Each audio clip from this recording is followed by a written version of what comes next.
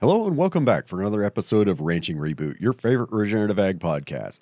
Today I have a fascinating conversation lined up with Hobbs Magaret. We're going to be diving deep into the world of regenerative agriculture and ranching, discussing everything from grazing habits to the ecological significance of grazing. We'll also be exploring the impact of social media on the regenerative movement and the complex issues facing American culture and agriculture. So sit back, relax, and let's reboot our thinking about farming, ranching, and food systems. Before we get to that, I want to talk about last week's guest, Justin Harris, and his family's soap. I've been using not only their soap, but also their deodorant and their body boost for about 3 months now. With over 25 different soaps to choose from, you'll always be putting a clean, pure product on your skin made with ingredients you can trust from people we know right here on this podcast. Wild Ass soap feels great on your skin and washes off clean and leaves you smelling great. From then till my next shower, I depend on my Wild Ass aluminum-free beef tallow deodorant. And if you're looking to support a great family and feel clean, smell great, head on over to wildasssoap.com or click the link in the description. And don't forget to use the code REBOOT for 10% off your first order. This episode is brought to you by Shopify. Forget the frustration of picking commerce platforms when you switch your business to Shopify, the global commerce platform that supercharges your selling wherever you sell. With Shopify, you'll harness the same intuitive features, trusted apps, and powerful analytics used by the world's leading brands. Sign up today for your $1 per month trial period at shopify.com/tech, all lowercase. That's shopify.com/tech.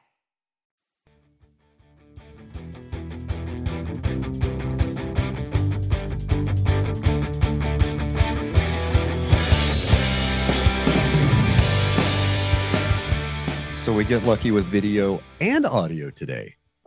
Yeah, isn't that exciting? Yeah. How are you, buddy? Oh, dude, I am just beautifully aware of my own impending death. How are you doing? Well, interesting you say that. I can't say I'm mentally in the same place. I was kind of having the same thoughts yesterday that we're all dying just at different rates. But yeah, so what's new? What's new down in Lufkin, Texas area? Oh, everything is being completely recreated 10,000 times a moment, I think. So everything's new all the time. But in terms of ranching, it's hotter than a motherfucker. That's for sure. Good way to start off the podcast. I can agree with that. The last couple of days we've kissed 100 degrees up here, which, last year it wouldn't have been bad. This year, 100 degrees is miserable because it's actually humid. Oh no. Yeah. So it's kind of get up at daybreak and go get your stuff done and get in the house before it gets too hot. Right. Definitely a great excuse to take a little time to rest and relax. Well, there's a saying that I like to repeat, and I don't know where it came from, but only mad dogs and Englishmen go out in the midday sun. Well, I guess that makes me an Englishman, doesn't it? Yeah, we're kind of that flavor, I suppose. Well, shit, my name is Hobbs. I don't think it gets a whole lot more English than that. Fair point. Well, I mean, and my family surnames are Harwell, Montgomery, Green. So I guess that makes me a mad dog. Fair enough. Anyway, yeah, man, it's I'm glad that you guys look like maybe you've gotten a little bit of rain up there, so that's fantastic. Oh gosh, June has just been. I got your phone is it's on the counter. Yeah. My in-laws are in town. Oh, that's fun. And they're from Spain, so they do whatever they want. I'm not going to edit that out. So yeah, June was actually pretty spectacular, to be honest with you. Oh wow. Yeah, it's been crazy. I think we've gotten 9 or 10 inches of rain in the last. Dude, I told you the rain was coming. It's hard to have faith sometimes. It's really hard to have faith when you're at single digits for almost 10 months for your rainfall totals. Well, that's why I have to have a community. Yeah. Well, so a little over a month ago, I interviewed a guy named Brian Bledsoe. I forget what episode number that was. Had him on a podcast, and we recorded on Monday and I released it a week later. And strangely enough, like the day after we recorded, it started raining and it kind of rained for about a month. it's we That's topped it, awesome. topped it off with a couple 100-degree days last 2 days that really made the warm season grass pop. I was driving through some big blue yesterday that was probably 36 to 40 inches tall already. Nice. Yeah. How has your land responded compared to others around you? Well, even some pastures that I thought that I used a little heavy kind of through the dormant season have just they've woken up and popped just like everything else on the ranch. The stuff I used a little bit on the hard side over the winter, it took a few extra days to kind of wake up, but I can't tell a difference now. Um, What do you mean used a little on the hard side through the winter? it just took a little bit too much off. I mean, and I know that I say it's hard. You can't really overgraze during the dormant season. Um, but I depend on a lot of rain, not a lot of rain. Like the fall moisture will grow quite a bit of cool season grass up here, just like it does down there. But when you don't get any and it's colder than normal, none of that cool season grows over the winter. So that kind of hurt. Um, we didn't really supplement a whole lot this winter, either mine or the customer cows I had on the place, and they both herds did okay. We didn't really experience any death loss. Everything kind of turned out fine. Cows were looking pretty rough there about the middle of May, because we were running out of groceries. But once it started raining, a couple days later, the grass came in, started growing. Things turned around, started looking real good. I'd say probably, for where we're at going into the 1st of July, I'd like to see more of the client cows slicked off. Um, most of mine are. I'd say most of mine are nice and slicked off and shiny by now. Some of the customer cattle are lagging a little bit behind. I'm not sure why. Try to figure that out, but they'll get there. Yeah, it's interesting. It seems to be a bit of a theme this year. A lot of folks are having a little harder time getting their cattle to slick off across the board, maybe, especially the ones who aren't just throwing tons of dewormer and supplement at them. Yeah, I kind of recall back to 2019. 2019 was a totally different year for rainfall for me and kind of climate, but we had similar forage. It was, we had a lot of moisture. We had some good growing days. And I'd say it was a little cooler and cloudier in 19 than it is now, but similar kind of amounts of rainfall, in this time of growing season. And the grass got really washy. Okay. So I mean, you've heard that, right? What does Yeah. that mean? It means it's just washing through them. It's really liquid. It's going real fast. So how do you fix that? Well, you can either adjust the ration they're eating, jam some more dry matter in them, or if you're doing what we do, move them even faster, which kind of sounds counterintuitive, but that's what seems to work. Interesting. One of the things that Jaime recommended was that you don't move the cattle until the sun's been out for 4 hours, so that energy level rises. Obviously you're never going to be able to get that fiber amount up to the to match the amount of protein in that real washy forage, but if the energy level is a little bit higher, that Brix is a little bit higher, that might help even some things out. That's what he said he was doing down in Katy, Texas, when he was managing down there, when his owner really pushed him to go hardcore with his total grazing thing, and all they had was a bunch of ball clover, and they were out of hay. So he was moving these cattle onto clover, but he would just wait until the sun been out for 4 hours, and it helped firm up that stool a little bit, which I had never heard, but I thought was very interesting. And that's a good little note for me to keep in the back of in my hip pocket. Well, while we're here, and since you brought it up, let's timing of moves. Are you How often are you moving your cows right now? 4 times. 4 times a day. What times of day are you moving and why? Uh, right now, since it's so hot outside, I'm just any time in the somewhere between 9 and 10, somewhere between 11 and 12. somewhere between 2 and 3, somewhere between 4 and 5. That's my schedule. I'm not very rigorous because I have a whole lot of other stuff going on in my life. So my routine is not exactly right. But the thing that I'm doing right now is I just want to make sure that they get that really high energy, good stuff in the day, and then go back to the shade a little bit satisfied, and then they spend all night cleaning up the rest of it. So I just want to make sure that they get all of the good stuff that's really high energy throughout the day, and then in the evening they're cleaning it out, and then at that point, once the hot weather clears, then it's really just about keeping them on kind of a semi routine. And once you're moving 4 times a day, the bricks doesn't really matter as much because you're getting the full variability. But if it's not too terribly brutal, I'd rather start them a little bit later than earlier, simply because of the fact that I can catch a little bit more of that high energy level. Have you noticed any diet changes during the day? Like, do they eat different stuff in the morning versus your, early morning versus mid morning versus, afternoon or evening moves? I got them so tight that it's really non-selective, and so it just doesn't really even matter. I will say that my butcher animals right now, they're in a pasture with a lot of spiny amaranth, which is a invasive weed, but is also of the amaranth family. And in the pastures where it's growing, it tends to be much more compacted.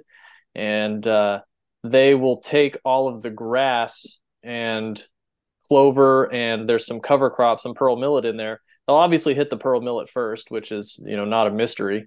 But then they'll hit the grass. But then overnight, they'll clear off all the seed heads of that spiny amaranth. And so that seems to be that would make sense because it will, they get the most bang for their buck on the green stuff during the day, and then that really high protein amaranth, which allegedly, according to some studies, lowers the cholesterol level in cattle. I haven't heard that one. Yeah, I was just reading about it this morning, and saw a study that summarized some other studies, and I don't know how similar spiny amaranth is to the cereal amaranth that they were comparing, but hey, it's probably close enough to have some overlap. That'd be my guess. Yeah, and I'd imagine it's fairly similar to Palmer amaranth, which is what I call pigweed, or what people around here call pigweeds. It's probably very, very closely related to the spiny amaranth that we have down here. Yeah, probably almost the same thing. Yeah, I don't know if you've been following my TikTok lately, but and there's something on there I kind of want to talk about, but cool. The end of that is somebody made a comment like, "Oh, cows won't eat those hogweeds." I saw that. I'm like, "Oh, really? Okay." So I took a video, 2 cows, like right less than 5 minutes after moving into a new paddock. Moved out of a paddock they've been in for 3-4 days, like 80 cows, 68 acres. Put them in a 16-acre deal, and these two are running by grass to go to this Palmer amaranth and strip the leaves and the seeds off of it. Interesting. Yeah, I got a video of it, posted it. Like, yeah, you're right. Cows won't eat it. Right. I don't really see the cattle. I don't really see the cattle going for that first, but they sure don't have a problem with it. My cows sure don't have a problem with it. I was interested to see that during a little bit earlier in the year that hemlock, the cattle were very, very favorable on that hemlock as soon as they would go into which allegedly one of the most poisonous plants on the planet. And they're like, oh, thank you very much. And they're smart. They'll stop eating at the areas where it's most highly concentrated with the toxin, which is the base of the stem and the roots. So they'll leave 4 to 6, maybe 8 inches of the stem left, and then take everything else. And it's like, well, you almost know what you're doing. And knock on wood, I haven't lost any to it this year. I may have lost one last year. She was acting weird, and then mysteriously was dead, showing signs of convulsion last year, but it wasn't very heavy in the hemlock in that area. Maybe cows have aneurysms too. I don't know. Sometimes they just lose the will to live, I think. Yeah, sudden unexpected death. Yeah. Listening to you talk about weed stems, and knowing that you move your cattle off and I move my cattle off, and I think the guys that might have problems with weed toxicity, or they're going into a pasture they haven't been for a while and they stay in there too long, and the cattle will go back to some of those weeds that, maybe they've eaten the top of and the top wasn't toxic. But if you leave them in there too long, that weed starts to recover and grow, concentrates that toxicity a little bit more to protect itself. Cow comes by and is hungry and is like, oh, that was good last week. I'll take another bite of that today because there's not a whole lot else growing. She takes that bite and starts building up that toxicity. And I think maybe that's where some guys get into problems. There's plants that I've got that, people say, well, cows don't eat, or that's toxic. And I see them eating them. I mean, yeah, is larkspur toxic? Sure. How much of it does a cow have to eat? About 3-4 pounds. Like, it's a pretty significant amount.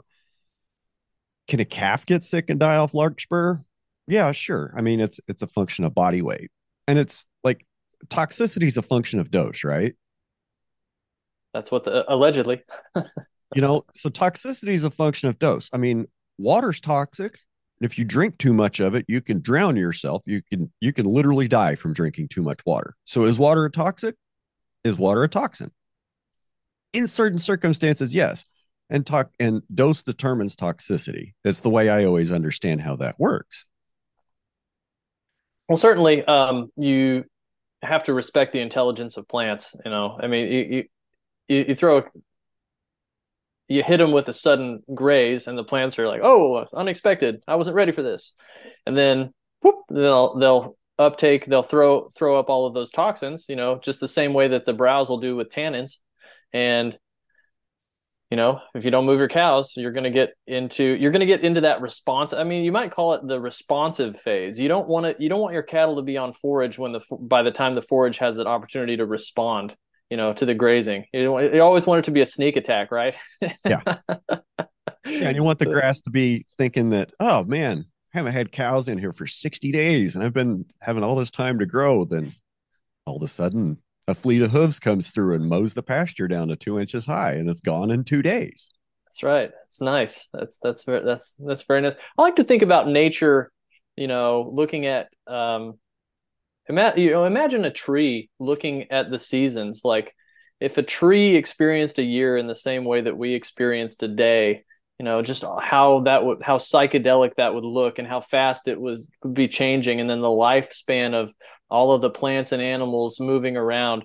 I imagine that a hummingbird experiences the world much more slowly than we do. Have you ever watched a video of a hummingbird in slow motion? Yeah, it's really cool. It's like just like a regular, it's just like regular activity. I'm looking this way, I'm looking that way. But it's just really super sped up from our perspective. And, who's to say that trees and other forms of life that we probably stupidly don't consider to be conscious don't experience the world in a very similar but differently timed way. I've wondered about that too. Like, do different things experience the flow of time at different rates? Does that depend on animal size? Does that depend on metabolic rate?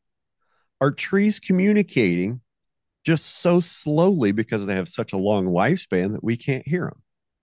Oh, I'm sure they are. I believe the more time I spend on the land, the more I realize that everything is conscious. The Native Americans, the indigenous people, were totally right that even a rock has a form of consciousness. Our consciousness is bounded by, to some degree, our physical makeup. I certainly can't speak to any more esoteric than that, but just because our consciousness doesn't look like what a rock's consciousness or a plant's consciousness, it's absolutely conscious. And the more time you spend on the land, the more time you will understand that. And that's one of the reasons why I think that the land responds so positively to high density grazing, simply because it's like a kid. When you give them something that they want and they need, they get all excited. The land gets all excited when it gets what it needs. And if you put a herd of grazing animals over the top of it, the land is like, well, thank you, especially at high densities, because this is what it's been wanting genetically. Now, I discovered in reading yesterday or 2 days ago that dung beetles co-evolved alongside dinosaurs. Did you know that? I can believe that. That means that herd effect and grazing is not only older than bison, but also much older than the Pleistocene animals. That's the grazing is older than grass. Grass is 50 million years old.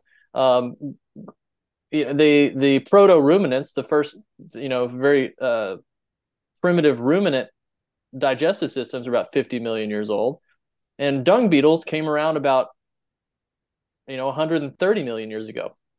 So you know what that means? That means that dung beetles, like anything else, expect a good return on their investment. So they're not going to be going around looking for sparse manure piles. They're going to be concentrated in an area with a lot of manure. And that means these dinosaurs, the herbivore dinosaurs, were in herds, chased around by, raptors or whatever, just exactly the same as predators and or carnivores and herbivores were in our recent history or during the Pleistocene. So like herd effect is like 150 million years old, and the ecology has evolved over this 150 million years to expect, and has the ecology, if you consider it to be conscious, it appreciates when you give it its predetermined genetic expectation of herd activity. And we humans, especially the last 100 years, have not done a very good job of delivering that herd activity that the land, to some degree, consciously expects. You think dung beetles were bigger 150 million years ago? Probably. I mean, a T-Rex poop is probably pretty large, and a Stegosaurus poop is probably pretty large. I was I go to herbivores, grazing herbivores. Think these huge brontosauruses that are like 6 or 10 tons or whatever. Like, Mm-hmm. can you just imagine the volume of poo? Oh yeah, it's incredible. And they didn't have grass yet. It was all basically fern based, which is pretty incredible. And yeah, I mean, dung beetles reveal a lot about the history of the past. Another thing I was talking about yesterday on TikTok or Instagram or something is like, you know, you watch Aladdin, the Disney movie, and it's all desert and terrible. And then what's the symbol of the thing that opens the cave or whatever? It's the scarab. It's the dung beetle, and it's like dung beetle, desert, doesn't make sense. The only way that the Egyptians would hold the dung beetle in such high esteem is if that it wasn't desert. So there's no way that ancient Egypt was a desert. I mean, this is I haven't looked into this, and there's probably lots of great paleontological or archaeological data on it, but it's in order for a culture to appreciate what the dung beetle does to the point where they deify it, they would have to be going, oh, herds, dung beetles, predators. This is amazing. So, there's probably some like ancient Egyptian Alan Savory out there being like, herd effect is very important. Oh, funny you should mention him and the Sahara Desert in the same sentence, because I believe he has said that the Sahara Desert, maybe not in whole, but in part, used to be green and likely turned to desert because of overgrazing or overfarming and improper land management use. And I think I can understand that. And you know what I was sitting here listening to you talk, and man, you open up so many, like, you showed me so many rabbit holes to trace. Like, we could go run down Younger Dryas. We could talk about dinosaur herd effect. Like that's kind of fascinating. I've never really thought about it. And the thinking that I've done in the last several years in the context of dinosaurs and how it relates to what you and I do is, I realized, or maybe not realized, but I feel that the source of oil, it's not dead dinosaurs decomposing. It's dinosaur poop that was likely cycled into the soil by dung beetles that built thousands of feet of carbon-rich topsoil. Oh, that's super interesting. That was then covered up by volcanic eruptions or meteorite debris. And then those layers were compressed over millions of years, and that carbon-rich soil synthesized into hydrocarbons. Oh, that's super interesting, man. I find that to be, and sorry, let me think about that for a second because it's so awesome. Oh, okay. Well, I mean, think about this. Like you've got a mind that can grasp large numbers and large systems. The volume of oil that has been extracted compared to the living biomass of all dinosaurs. Like what's the 130 trillion barrels. okay, I'm what sorry. I don't even know that number. That's a fantastic volume of oil to come from living biomass that decayed. That's what I'm I have a saying. hard That's going through my mind right now. It's mind blowing because it speaks to how much we can actually put into the soil. One of the things Elon Musk is saying right now is like, well, we don't need to look towards farming because we're only the problem is the stuff that's buried deep underground, and now we've released it into the soil, and so that's extra systemic. Like it's taken, we brought in new stuff from the system. It's like, no, actually, like I don't think there's any cap on what we can put into the soil. Like it's probably far, far more than we can consider.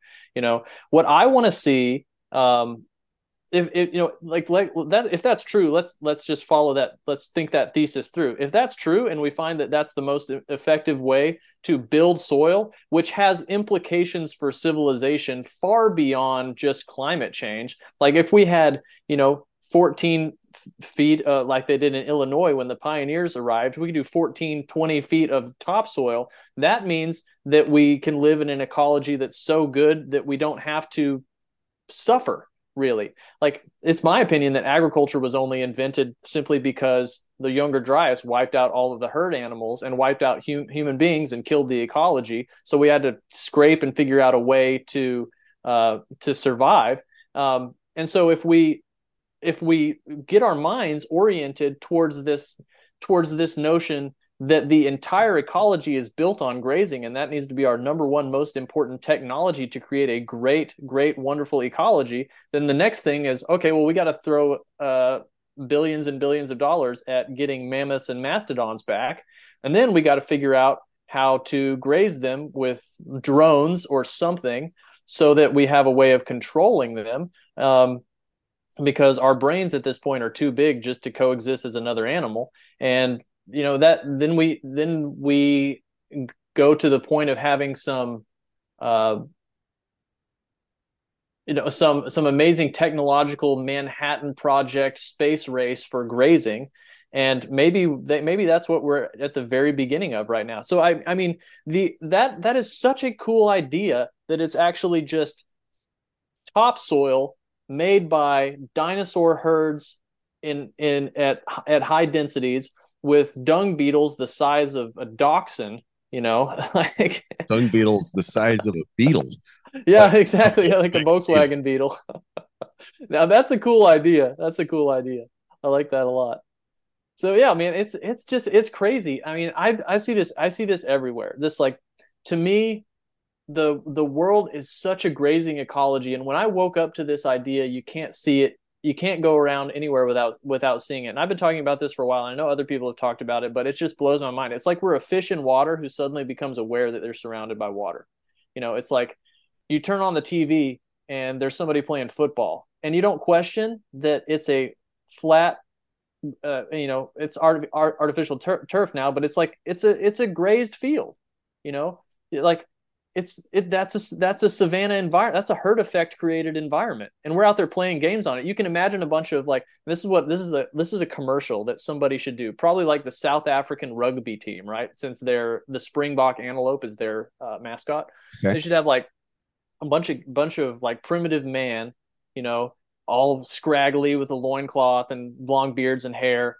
They have this like primitive rugby ball, right? And they're walking through the trees, and they come out of the trees into this clearing, and it's this field, right? But the grass is all super tall, and there's like a lion going through the grass, and they're like snakes and stuff, and they're like look at each other like, how are we supposed to play this game? And then suddenly, like, this massive herd of animals comes through and just grazes the entire field down, and then suddenly we have this wonderfully grazed field, and then everybody's out there playing rugby or whatever. So, like, games and culture can like, what game, like, I've thought about this also. There's only one game that we play, which is probably the most primitive game, that can be played in tall grass. You know what that is?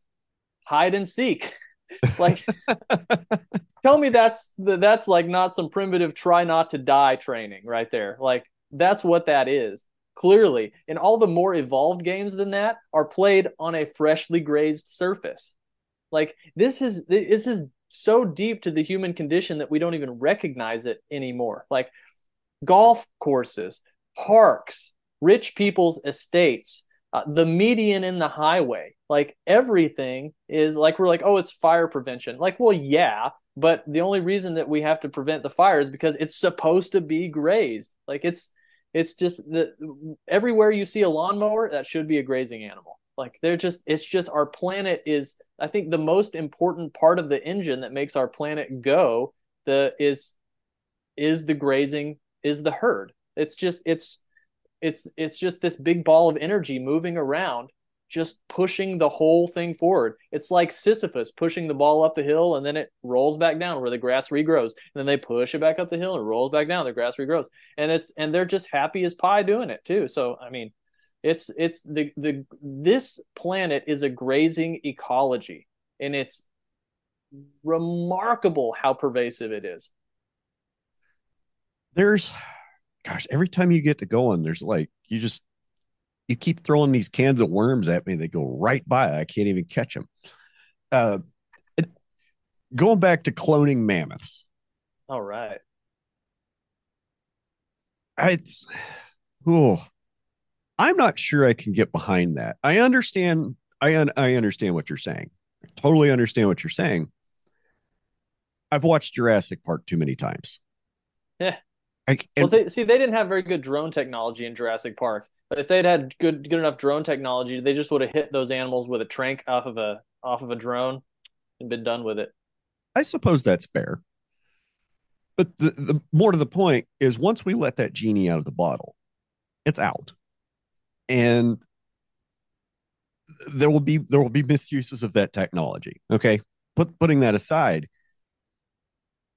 we know the importance of a gut microbiome and the biology, the digestive biology, the microbes that live in the digestive tract of not just cattle, but every ruminant animal. I mean, even people, right? A significant part of our body function and who we are and our role in the ecosystem is determined by our gut microbiome. When we're bringing a cloned animal back from zero, there's not that genetic repository of of the gut microbiome, right? We're not bringing that back. We're just bringing the animal back that houses that gut microbiome and those microbes. And maybe if we're going to bring an animal back that's been extinct for 10,000 years, maybe that animal just can't live anymore because its biology isn't compatible with the biology that exists on the planet now. Maybe they would lack critical microbial colonies to be able to adequately use what's available now. Like, and that's kind of that's what I'm thinking. Like, okay, yeah, we can clone these animals. We can bring them back to life. We have the technology. We can rebuild him. Awesome. What do they eat? And how many do we have to bring back before we have a suitable genetic reservoir to be able to continue that species without, horrible problems with interbreeding? 120. I mean, yeah, and that's going to be a really expensive endeavor. But aren't they doing it right now in Russia? I think they're trying. They've been trying for a while to do that. And I would say, on one hand, I think there are so many types of microorganisms that still exist, that I think we would probably be able to. I think something would come in and fill that niche. So there are so many discovered and undiscovered, and also it's possible that I wonder if we can analyze what is in there. I wonder if we can analyze any dung or preserved dung to see if there are any bacteria remains in there. I obviously don't know enough about the science to see if we could do that. But if we could clone a mammoth, it seems like we could clone some sort of bacteria, although that actually does sound like a terrible idea. But to some degree, I think it's still worth discussing, simply because the uh, elephants exist. Elephants obviously are hindgut fermenters, and I believe the mastodon and mammoth. I think one of them is a ruminant, one of them is a hindgut fermenter. I can't remember which one is which, but I would be willing to guess that there's enough of a variety of microorganisms that we could fill those digestive niches. That would be my guess. It'd be worth trying, but it would be and it would also be very educational if it didn't work.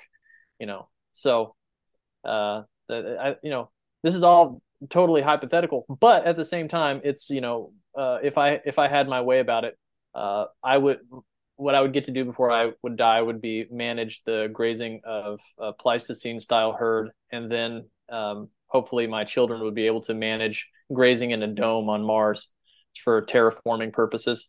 That's the logical extension of herd effect, because if herd effect is so important to terraforming that it created all of the oil and the topsoil, then you got to create a machine that can give birth to herd animals and feed them autonomously in a dome, and create some sort of proto environment so that they could terraform it. I mean, that would be the fastest way. Maybe not the fastest, but it'd be an interesting idea to explore, because I don't even really view what we're doing as food production or even grazing or land management. It's terraforming. We're terraforming. Like, we live in such a broken ecology that at this point we might as well consider it terraforming. And we should be throwing Elon Musk, NASA, Department of Defense level dollars at using herd animals to terraform. But we don't know that we don't know that it's the most important thing, if we care about staying alive and having a healthy planet. So we don't throw a ton of money at it like we should. No. They don't throw a ton of money at it because it's not big business. It's Well, not not business. Yeah, certainly. They haven't figured out how to structure a business that can extract the maximum federal dollars from a subsidy stream that they can invest in. That's why they haven't done it. Well, it's fundamentally not an extractive business, right? That's one of the fundamental problems with agriculture or regenerative agriculture versus conventional agriculture. Because conventional agriculture is a fundamentally extractive business. You're mining the soil in some degree or another. Regenerative, to use that word that doesn't mean anything anymore, is just, seriously, we can talk about that here in a second, but it's like somebody in Australia the other day used the word hand wavy to describe regenerative. And I thought that was great, because it's like, we're regenerative. Well, what does that mean? Well, we follow natural cycles. Well, what does that mean? We move our cows a lot. Well, what does that mean? Okay. Like, that's nice. So I think we've jumped the shark on regenerative, but regenerative agriculture is a fundamentally non-extractive. It's a symbiotically extractive endeavor. And so the profit margin, like, we as organisms, we find a surplus, we exploit it, and then we move on to another surplus. I mean, this is the first time that our modern civilization has said, and I say modern civilization because various indigenous people have had a much better understanding of this for a long time, but this is the first time our modern consciousness has gone, you know what, maybe we should stop just extracting, because eventually we're going to run out of stuff to extract. And that fundamentally doesn't really work in the business model that is predominant on the planet, because capitalism is built on the extraction, exploitation of natural resources. And I don't mean to seem like a communist, because I think there is a great degree of envy and lower angels that are associated with communism and neo-Marxism, and striving to accomplish things and striving to achieve and having ambition is a great thing, but also recognizing that we have to live symbiotically with the planet. It's important also to recognize that that modern capitalism exists in antagonism to the symbiosis of existing on this planet. Okay. Got some thoughts there for you. Can't wait. Capitalism is built on an exploitive extractive structure. And so I had a good conversation with Coulter DeVries on the Ranch Investor podcast. I think it comes out like next week. So go listen to that.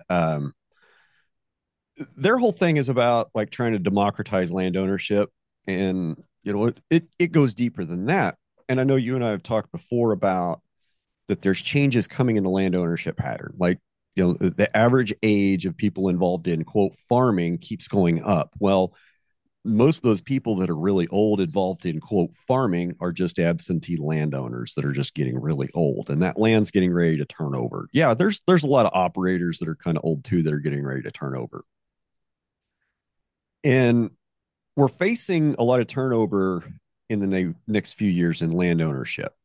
And hopefully that'll come with land use patterns. And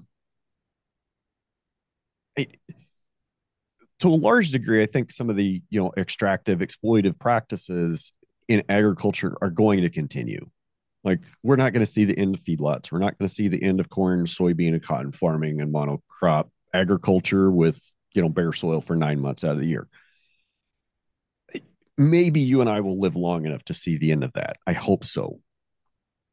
But what I'm getting at is, there's something else we've talked about before on a podcast. It's about, being in a position where your owner, manager, and labor on your operation, which you and I both are, right? If we want to do something dumb or we want to try to graze a different way, okay, that's a management decision. Management doesn't have to convince ownership that it's a good idea. And management doesn't have to convince labor that it's a good idea and that this is how it needs to be done. We just go do it, right? But when you're facing a situation like probably the majority of folks in agriculture are, where they're trying to make a living on leased land with an absentee landowner that's far divorced from the management consequences and just wants their check every year because they're depending on that rental income, whether it's a cash rent or a share crop basis, they're probably depending on that income in some way, shape, or form. And if you tell them, hey, I'm going to change the way I farm, it's going to hurt yields for a couple of years. So instead of 2,000, you're going to get $1,500, but it'll be better later. And it's going to cut my costs. Probably going to say, no, you need to keep paying that because we need that money. I don't know for sure, but I'm sure that that's what drives a lot of it. Or just management can't articulate to the absentee ownership the value of more regenerative practices or of less soil destroying practices. Really, it can be hard to get absentee landowners to see the value in that, especially if they think it's going to cost them income. So the other big thing is inflation, cost of doing business, and the value of production of the land. Your land can only support so many cattle. If fuel goes to $8, if labor goes to $50 an hour, milk goes to 10, bread goes to 10, your land doesn't get to support more cattle, does it? Right? Well, I mean, obviously. Okay. So the problem we're running into is I don't think there's anywhere you can go anymore in the country and buy land and pay for it with cattle. Like, there might be some very isolated examples. I think it's even problematic to go anywhere west of 35 and try to do any kind of farming or ranching without multi-species grazing.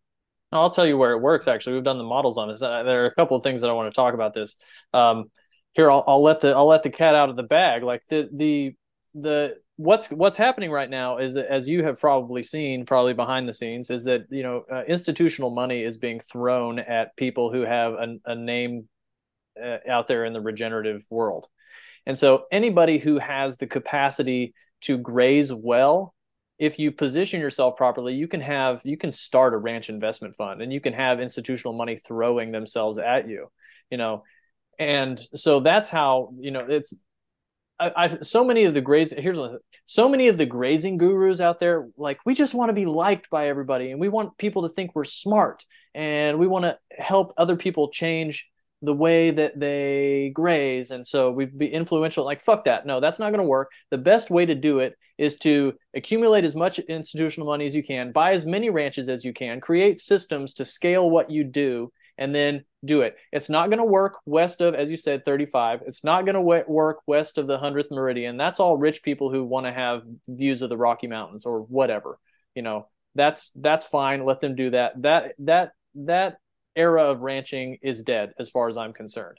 The ranching in the American West is a dying thing. It needs to be done, but as a lucrative business opportunity, like, that's out, because that area has been mined and no longer supports the labor unit metrics, and especially the stocking rate to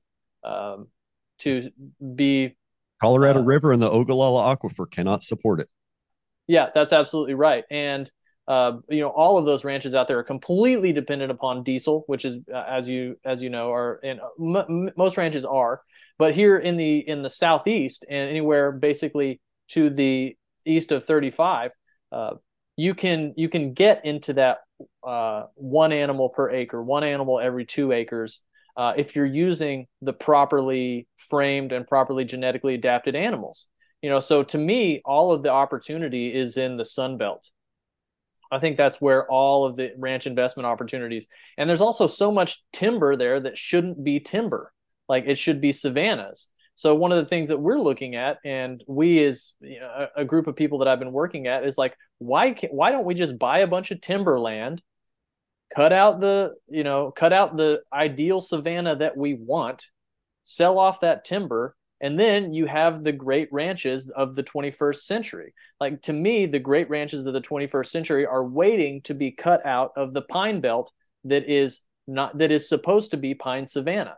And that's where you can get that 1 to 2 acres per cow. That's where you can get those really high stocking rates. That's where you can graze year round. And if you really efficiently use protein supplement, you don't need to use much hay at all. You get 40 plus inches of rain per year. You get, even when it's dry, like here, low of 77, high of 100 for the last week. There's still dew on the grass in the morning because there's just so much moisture. So that's where the opportunity is in terms of investing in ranching and investing in money. Investing in ranching, investing in land. So to me, the popularization of Yellowstone is the indication that ranching in the American West has reached its zenith and is now on the denouement. And I think that what's going to happen very, very soon is that as ranching shifts from a protein supply endeavor to an eco-management endeavor that happens to produce protein as a waste product, people are going to be looking at things from a very, very different zeitgeist. And I think that's going to open up a lot of possibilities. And especially as people begin to learn that and begin to understand that savanna is a much more, especially if we can prove out your dinosaur poop soil dung beetle theory, that savanna is a far more productive ecological system than closed-in forests. Then the American Southeast suddenly becomes the richest possible place to create healthy, functioning ecologies. Yep. I take the Stockman grass farmer, and I have for years. Way back even before Allen Nation left us. And somebody else that's not with us anymore, I think it was Gordon Hazard, said this, that the land east of the Mississippi is so productive that if used holistically and correctly to graze livestock, we wouldn't need to have a single bovine west of the Mississippi River. We wouldn't need it, but we would want it to make sure we're managing. Yeah, to point taken though, it's like any of that land is just profoundly productive, but if used properly, but is so missing in nutrients right now because it's all been sucked up by pine trees. So the problem with having absentee ownership or distributed ownership group, and I hate to keep going back to this, No, that's great. is there has to be some kind of shared stewardship vision or shared ecological vision that's totally bought into by the owner partners, or at least, the 80% majority of them. Without clear ecological goals, then things just become about profit. And I'm starting to think more and more that I'm not a capitalist. I'm not a socialist, of course, but I'm not a capitalist because there has to be a limit. There has to be limits placed on extractive processes. We're not going to stop pumping oil, just like we're not going to stop CAFOs overnight. We're not going to stop pumping oil, even with all the electrification they want to do.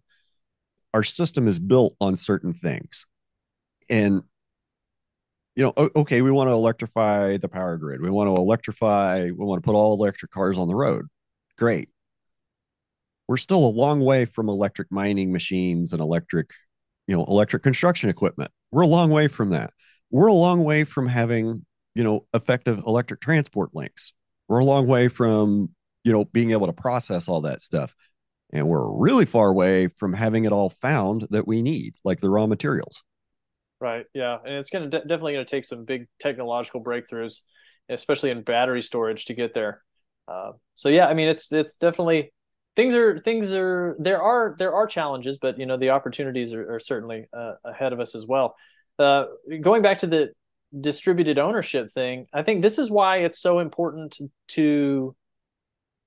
and this is why I mentioned in the beginning that anybody who has a name in the regenerative world, who has been so moved to go out on social media and create a brand for themselves, whether deliberately or just as a result of the effort that they've been doing, has to be the center of a sort of distributed ownership model, because they are the people who can create or to define, to articulate an animating principle from which this business can spring, and that is very, very important. That's one of the things that we can actually learn very beautifully from the capitalists, the Henry Fords of the world. It's like if you can articulate a vision that people can get behind, then you have the capacity to really grow and scale what you do. So I mean, that's really the goal. And so I think that's one of the things probably that the holistic management system does very well, is creates a set of goals, and that you can always sort of cross check what you're doing through. And so that's certainly nice. Obviously, it does have the capacity at times to break down into, holistic decision making can break down into holistic indecision making. That's a Johann Zeitzman criticism. And but obviously every system of analysis is going to constantly require rework. That's why Zeitzman loves his idea constantly just goes back to maximize sustainable profit per acre.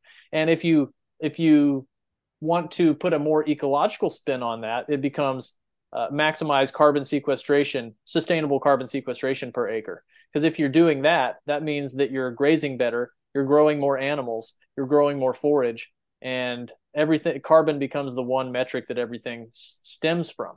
And so if you're maximizing the carbon sequestration per acre in a savanna environment, then that means you're profiting more. That means you're growing more forage. On a sustainable level, obviously, we all know that we can just level our property and make a little bit more money this year. But on a sustainable level, that's a different analysis. So it's really important, I think, for the people who, if you have some charisma, if you have the ability, like yourself, to go forth and put yourself out on social media, get a bit of a following, make a podcast, make a name for yourself, and be the person who can answer all the questions about how things ought to operate and give a detailed and well thought out response to the vision and to questions about the vision, then those are the kind of people who investment bankers should get behind, and in venture capitalists, institutional people. Pretty soon, what's going to happen, in my view, is that institutional, and it's already happening right now, institutional money is running out of people to throw money at. And so anybody who pops their head up and goes, ooh, I do regenerative ranching, institutional money is like, here, have some money, and even if they're not any good at it. And we've reached the point of saturation, which, by the way, you and I have watched, the like TikTok, I'm waiting on them to throw money at me. And if anybody's out there listening, any institutional money that just wants to float my way, my email is redhillsrancher@gmail.com. Email me and we'll talk. We'll make something. Well, what is what is your what would your vision be for that? If someone gave you $20 million tomorrow and you had to come up with a plan for it, what would you do? 20 million? Yeah, okay, it's $20 million. We can knock a zero off. Like that's a little more realistic number. Like 20 million, I'd go buy another ranch. But two, I mean, there'd be a lot of stuff here that I'd fix. I mean, I've got some deferred maintenance stacked up. There's some projects that I want to do. First would be to develop my west side, the water systems, the fence, everything I want to do. That's probably only about $250,000 to $300,000 all in. I want to tear out about 3.5 miles of woven wire fence that's over 100 years old and replace it with a more wildlife friendly 5-wire barbed wire fence. Okay, right. But let's think about this a little bit from a little bit bigger, right? So imagine if you had, say, $20 million, you could buy 3 more ranches in various parts. You could create a system of operating procedures. And then as that land appreciates, you can use that money to reinvest in the properties. And then all of those properties are slowly getting better. And if you raise enough money, then you can do those infrastructure projects right up front. And the thing that people are going to love about these investment opportunities is it's not a tech company. You're not going to throw away $20 million on a blood test that doesn't work. You still have an asset to backstop if you flame out. And so it's a huge opportunity right now. And so yeah, if anybody, I think that if there's anybody out there who is really in venture capital land looking to spend $20 million, yeah, go talk to Red Hills Rancher. I'm sure he can come up with a good plan for you. I hate to interrupt you because I know you're on a roll. Please. But that plays into carbon. And you and I, both of us have said this and we agree on it completely, that grass-fed beef will be a byproduct of the carbon sequestration industry. And that's what we're really talking about here. Yeah, absolutely. And I think about it as a waste product, just to get my head completely in the ecological zone. But byproduct, waste product, same thing. Right. And we've talked about dung beetles, and it'd be really cool to go back to, I don't know, 6,000 or 8,000 years ago, probably long enough after Younger Dryas that civilizations kind of had a chance to reestablish, and biology kind of got stable and climate kind of got stable. I think 6,000 to 8,000 years ago, Egypt and the Sahara Desert looked completely different. Yeah, totally. And I'd really want to understand why they held the scarab, the dung beetle, in such high reverence, and how they got there, what their dogma was to get there, right? And I've been sitting here kind of rolling that around in the back of my head, and if we postulate that carbon is the most important thing on the planet, it's the most important element to keep cycling, to keep moving in the environment.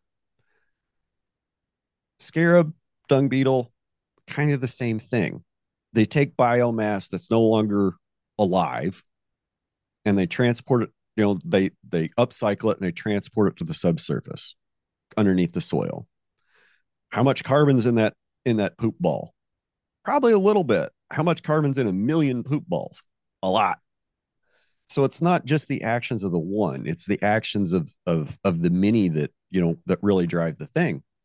So did the Egyptians just see it as something that was really awesome that could recycle anything, or did they understand that it was a critical link in the biology of the world to recycle nutrients back into the soil. That's what I'd really like to understand. Well, it's conventionally translated or understood to be as meaning rebirth, or so that would or being a symbol of rebirth. And so I would that would lead me to believe that they had a more abstract understanding of the value of it, because you can imagine that 6 to 8 thousand years ago they've started agriculture. They know the value of mixing poop with soil and growing stuff out of it, and then they look out at these herds moving around and they're like, oh, those are dung beetles that are doing it just because. Like, that's so clearly there's something very reverent about that, and without the dung beetles, it just doesn't work. It just sits on the land, obviously, and doesn't get recycled, doesn't get put in the ground, doesn't aerate the ground. What a tremendous service they're doing with aeration, getting rid of fly larvae, water infiltration, getting rid of that poop, fertilization, just an incredible. And they probably recognize that the dung beetle is doing all of these things at once. It's a profoundly elegant mechanism in the ecology. Ruminant digestion, with the hoof impact, as well as the fertilization, as well as the saliva, as well as the urine. Very, very elegant mechanism from one source. Dung beetle, very elegant mechanism from one source. And I would be willing to believe that they understood far more, whether it is a result of their renewed understanding after the horror of the Younger Dryas, or as a relic of the probably advanced global civilization that existed before the Younger Dryas, which probably had an even more evolved understanding of the course of biology. Like, imagine a global advanced society that got to watch the majesty of herds with mammoths and mastodons and the American lion, all kinds of terrifying shit. Just this, like, the herd would be such a force of nature that we can't even conceive of today. I think that they probably watched that in awe, in a pre Younger Dryas situation, and to some degree maybe that held over into a post Younger Dryas, and then maybe they also rediscovered it. I'm not sure, but I certainly am appreciating dung beetles more and more every day. And if there was a dung beetle that was, I would be fascinated for somebody to dig an old dung beetle out of the rocks that it's this big. Imagine the holes that they could dig, and the water infiltration and the soil, and the amount of carbon put down there. Oh man, you blew my mind with that, dude. I love that so much. But dinosaur herd effect, man, it's like it's not even. I thought I was so smart when I realized and was thinking so much more about the Pleistocene and these big herd animals. But then when I saw the dung beetle co-evolved alongside the dinosaurs, I was just like, well, those are animals that dwarf the mastodons and mammoths. Like, that, it's like a herd of Brontosaurus. Like, like we're just mice running around here playing pretend with these tiny ass little cattle. Like, we're influencing the planet. It's just remarkable. It's like, this is the best we got, but so this is why we got to do it as effectively as possible. Wow. Yeah. I talked to my friend Russ Konzer about my theory about that it was dinosaur poop and carbon rich soil that got compressed to make oil reserves. And this guy worked for Shell for like 30 years. And he pretty much said, yeah, that's right. But we never explain it that way because nobody understands it. People just can't grasp it. Interesting. Okay, I get that. So that's why they just say it's dead dinosaurs. But I've never, that just doesn't make a whole lot of sense to me. I mean, so we've talked about Younger Dryas, which, a lot of people's gateway drug to the Younger Dryas is the Alaska boneyard. Oh, interesting. You know what I'm talking about there? I've heard Russell Carlson mention it. My gateway was Graham Hancock and Russell Carlson on Joe Rogan, but also to some degree, Savannah by Nate Chisholm was also an interesting. Although he is dead wrong on what killed off all of the the large ruminants. Next time I talk to him, I'll have to tell him you said that. Yeah, he's wrong about it. I mean, maybe he's changed his mind, but like if there were 4 million people and 4 million mammoths on estimated to be in North America at the same time, then they'd just have to be going around, just killing all the mammoths for no reason. And also, why are all of the megafauna still extant in places that don't have the microspherules and the nanodiamonds from the overlay pattern of the impacts from the Younger Dryas exactly mirrors where megafauna it no longer exists. So, and Jaime's going around teaching that now too, that humans killed off all of the megafauna. I'm like, I told him that in Arkansas. I was like, dude, no. And he's like, I have studied it. Okay, Jaime. So the Alaska Boneyard, it's a place up by Fairbanks, Alaska, and it was another Joe Rogan episode. I think the guy's name is John Reeves. If you just search Joe Rogan Alaska Boneyard, I guarantee it'll come up. It's right at 3 hours, and it's one of the best ones. Like it's spectacular. So the moral of the story is they do a lot of what's called hydraulic mining. They use like a big 8-inch water monitor to blast away permafrost and see what's there. They found a spot. It's like 15 minutes outside of Fairbanks. There's been mining all around it, but they found a spot and they started pulling fossils out of it. And they've pulled tens of thousands of fossils out of a 4.5-acre site. Wow. So here's my theory of how they all concentrated there. That this was a Younger Dryas extinction event, and then as the debris fell from the sky and heated up all the glaciers and the snow and the ice and started fires, it pushed these animals down, into these valleys, and then a huge flood came with mud and packed them all up into like a little corner of a bend or something, and that's where they all are. So, I mean, that's consistent with what Graham Hancock says. There was a large heat event, melted a lot of polar ice, global fires, killed off all the vegetation. And like, how do tens of thousands of different animals all end up in one spot?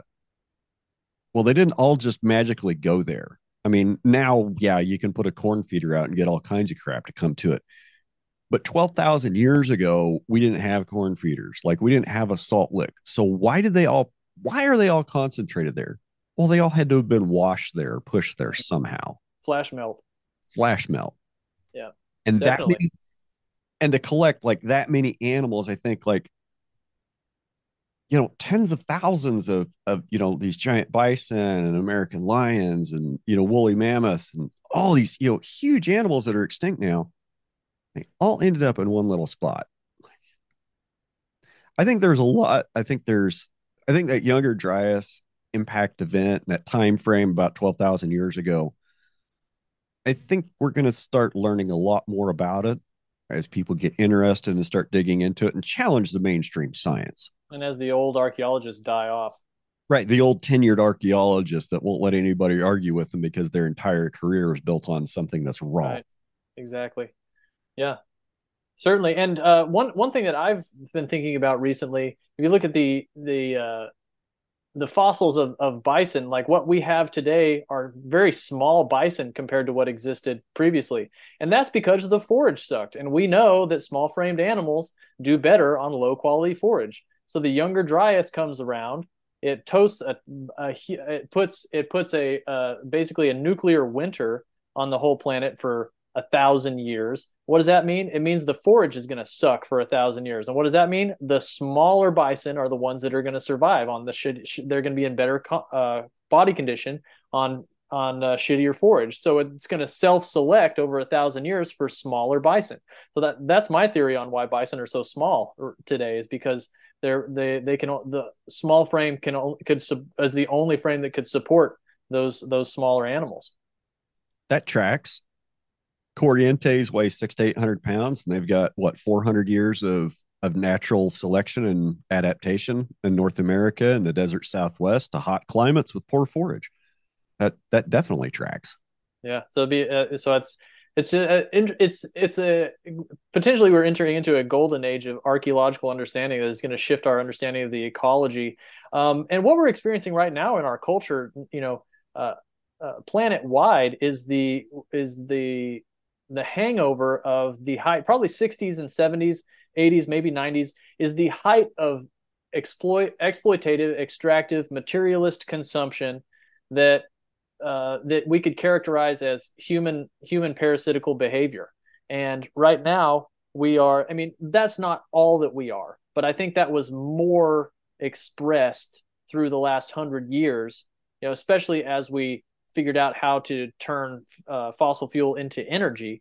I think that was far more expressed, and now we're in the hangover of that stage, and we're shifting into a far more symbiotic existence planet wide. And I think that's why we're seeing so much insanity happening in our world right now, from the individual level up to the geopolitical level, is because we're all in this weird hangover of materialism and we don't know what to do. And during this giant 100-year long party, we lost who we were and we lost our values. And as you know, that's what Nietzsche said, God is dead. Obviously he was, any of us who listen to Jordan Peterson know that he was saying that that just means that we're losing.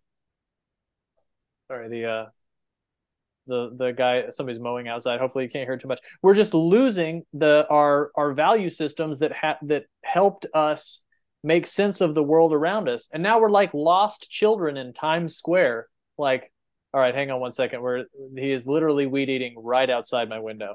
Can you hear that? No, you're good, man. Oh, fantastic. Okay. So yeah, I mean, cool. Awesome. I'm very grateful that he's out there weed eating. Just hard to concentrate. Um, anyway, so yeah, I mean, ultimately, I think that we're entering this period where, and especially since our leaders are 70 and 80 years old, they're still stuck in this weird extractive, exploitative mindset of like, we have to win the great game and the great Eurasian war if we're going to, be able to survive in the next 100 years. And the rest of us are like, how about I just do a homestead? It's like, Yeah, can I just maybe have some chickens and sell some eggs to my neighbors without the government getting involved? right. And to some degree, those of us who um, have a little bit of a reach, it then becomes our responsibility to reach out and grab a hold of these old levers of power that are existing, that you might call venture capital or institutional funds or things like that, to go ahead and, while the getting is good, to grab onto all of these assets that we possibly can, so we can put our fingerprint on it, and then, while knowing that we're going to lose them over time, set them on track to then be um, self-sufficient or more regionally based or more managed, more in line with a more symbiotic existence. And I know that makes me sound like a hippie, but that's not really what I mean. What I wanted, it's like call it a harakiri capitalist or something like that. I just want to do as best I can and then turn it back over to the next generation. Right now we're definitely in a time where we are in the grips of the last generation, holding on with a death grip as long as they possibly can. Like the millennial generation is like, we have just, in terms of the share of wealth that the millennial generation is holding on to at this stage, compared to, say, the boomers at this stage in their life, is like a 10, 15 or 20% of what they held. So it makes perfect sense that the millennials are looking for an out. And They want to exit the system, get off the right, they want to exit the treadmill, system. get out of the rat race. And I think that there's a lot of millennials, and even, what's the one after them? Gen Z, Zoomers. The millennials and the Zoomers see the truth of the system for what it is. Like, legacy media platforms that you and I and the boomers are still susceptible to, they don't care about them. They're not listening to them. Like CNN, Fox News, ABC, CBS, NBC, nobody listens to them anymore. Nobody watches them. More Right. people get their news from Joe Rogan than all the major networks combined. Like, I think Tucker Carlson's show on YouTube had like an average of 2 million views a night. That's like 8 times more than he was getting on Fox News. Yeah, it's incredible. And these legacy media outlets are only still relevant because of legacy subscribers. People like accounts at airports, like at bars, people that have CNN or headline news as part of a dish or direct TV package. That's where most of their subscribers are. Like, Yeah, they know it's going away. print magazines, have you noticed print magazines have all but disappeared? And the ones that are left are shrinking. No, I mean, I haven't paid attention to that. The only print magazines that I see are in the poison section of the poison section of the grocery store, which is what I call the section that's right before checkout. You get to the checkout and they have print magazines and candy. And I always tell my kids, you know how they get rat poison? You know how they get rats to eat rat poison? They make it taste good, right? So that's the poison section. And to some degree, it's interesting because that means, and I agree with the fact that I would venture to say that print media and legacy media is poison to the mind the same way that our processed foods are poison to the body. We have processed information and we have processed foods. What we need is unprocessed information and allow ourselves to process it. And we need unprocessed foods and allow ourselves to process it so that we can have a more organic relationship with the fabric of reality. I like that. I like that processed information analogy. That's really good. Oh, cool. Yeah, right on, man. But I think that there's also an interesting thing that, the Gen Xers and the older millennials, I guess they're calling themselves elder millennials, in order to feel more important, which I'm one of those. We are still in that in-between phase, that last generation that grew up before the internet. I had probably my first computer with internet access when I was 12. So most of my psychological formation happened prior. We're going to be that there's a weird half generation, right, that grew up with computers. Like, we got computers like Apple IIs. Like, our first experience to Apple IIs were in like grade school to middle school. And then by the time we got out of high school, there were Pentiums and internet.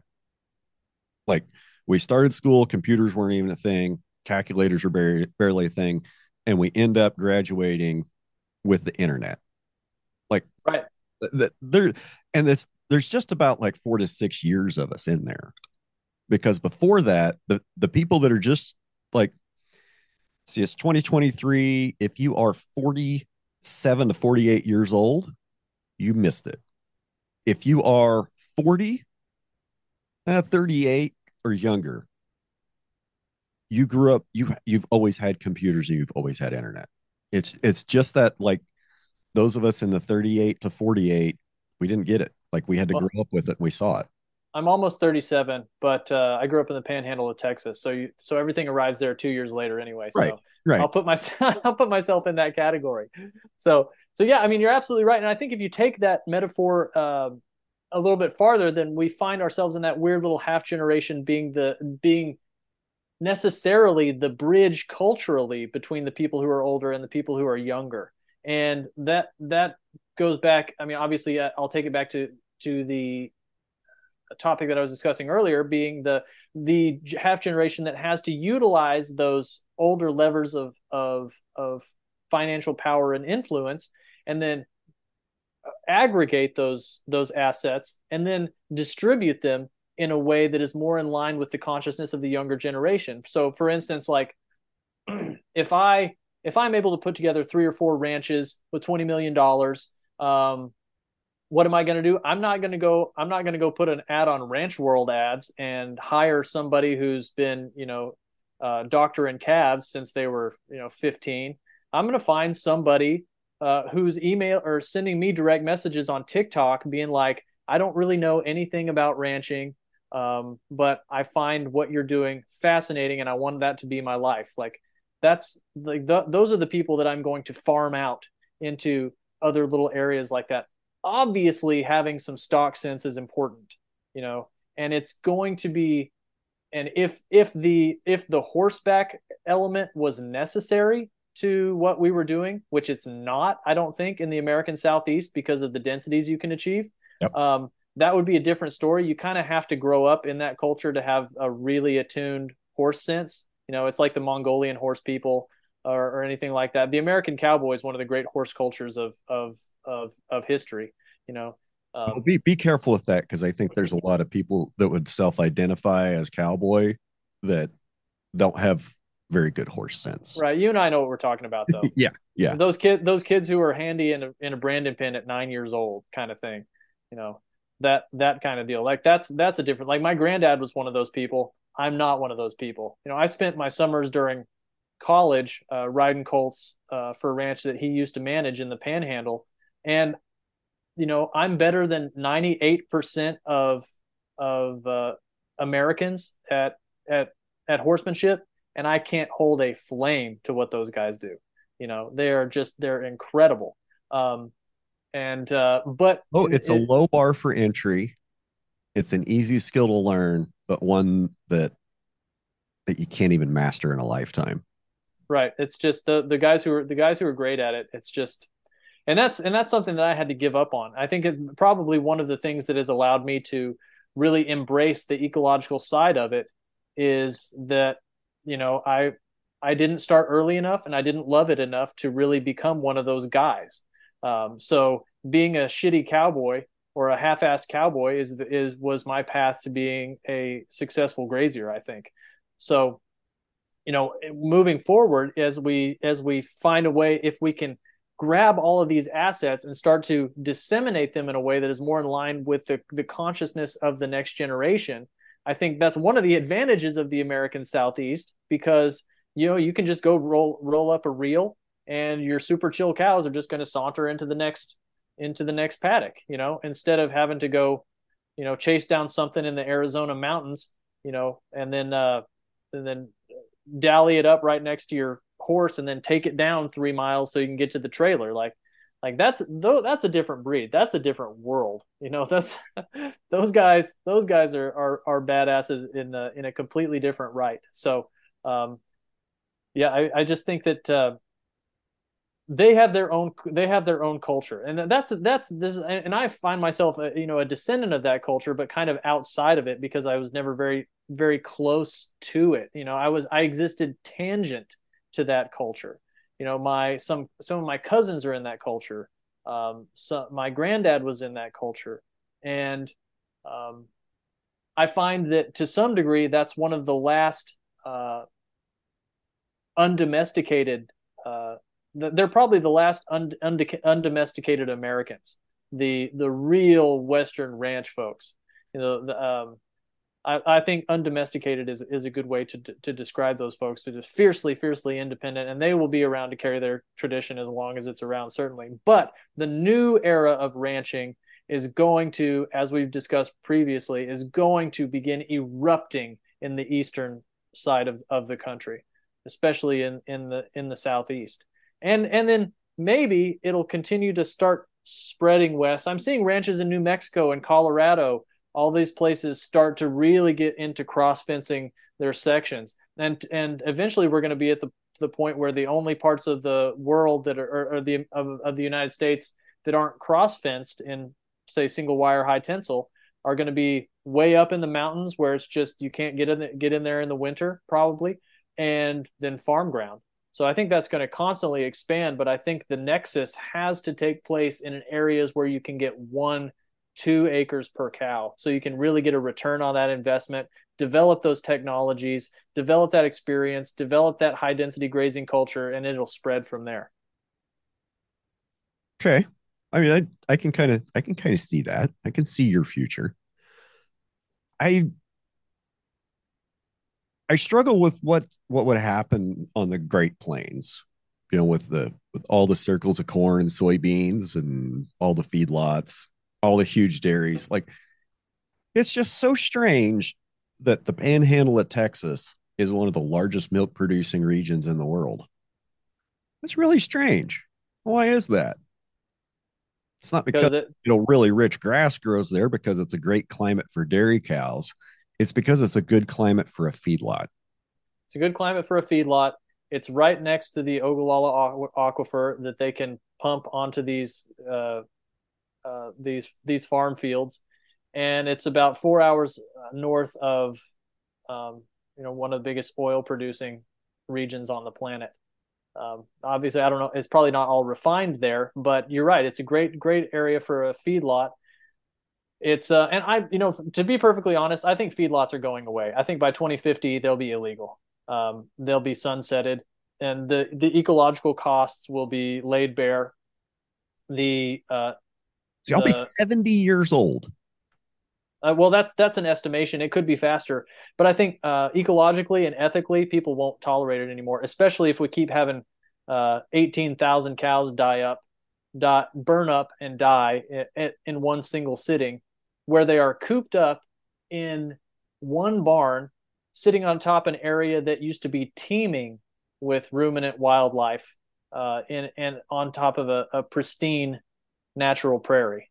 That's the long-term horror of that, in my view, is that we've confined these animals, removed them from their ecological task in an area that used to be an unbelievable biodiverse area of biodiversity. Well, let's just see here in the last year the stories that have come out of big CAFOs. So, like you just mentioned, 18,000 head. That was a dairy barn fire. There was also one, the heat burst, quote, heat burst a year ago, right at a year ago. Right, I remember that. That killed like 8 or 10,000 in western Kansas. Okay. There may or may not have been a water system that went down during that time period. But regardless, there were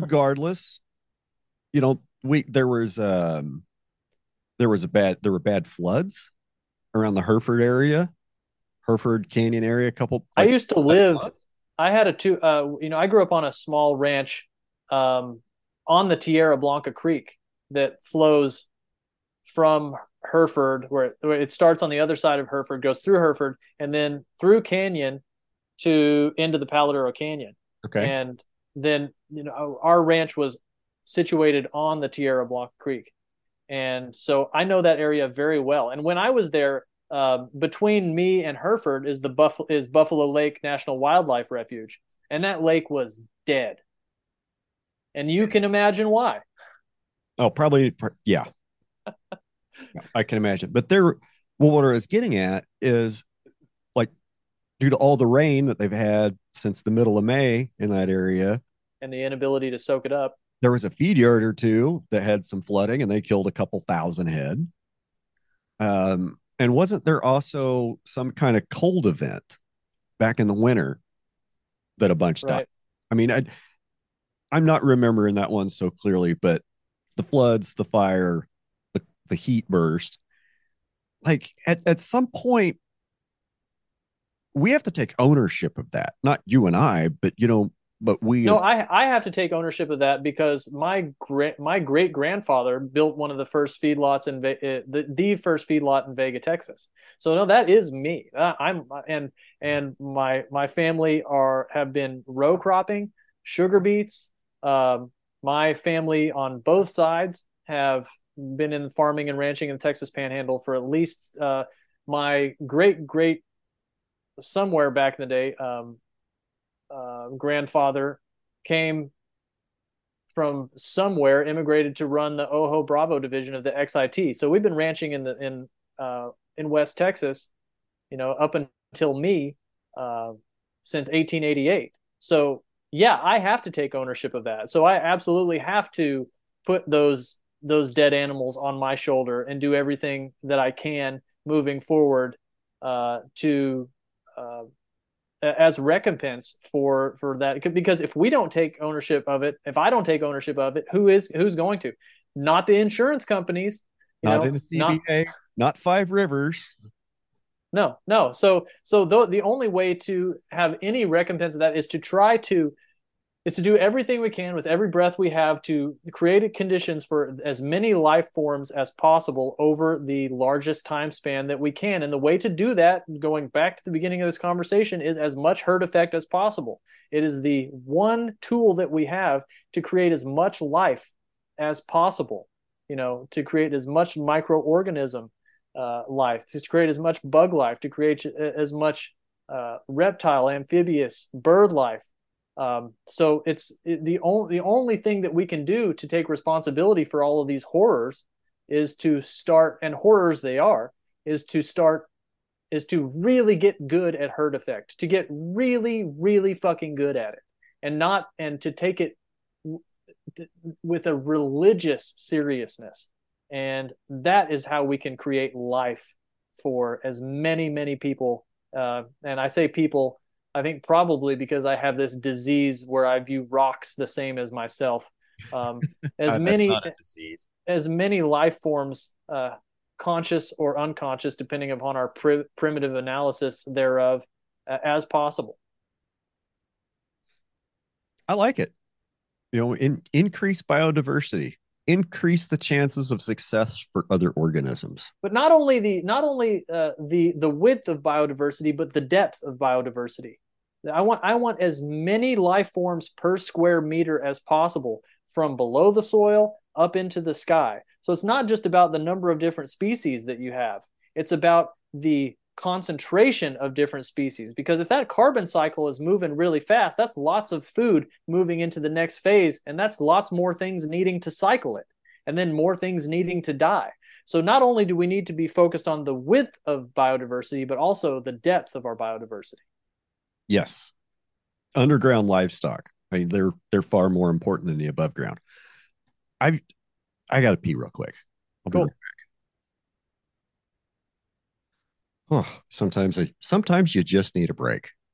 I feel you, bro. I feel you.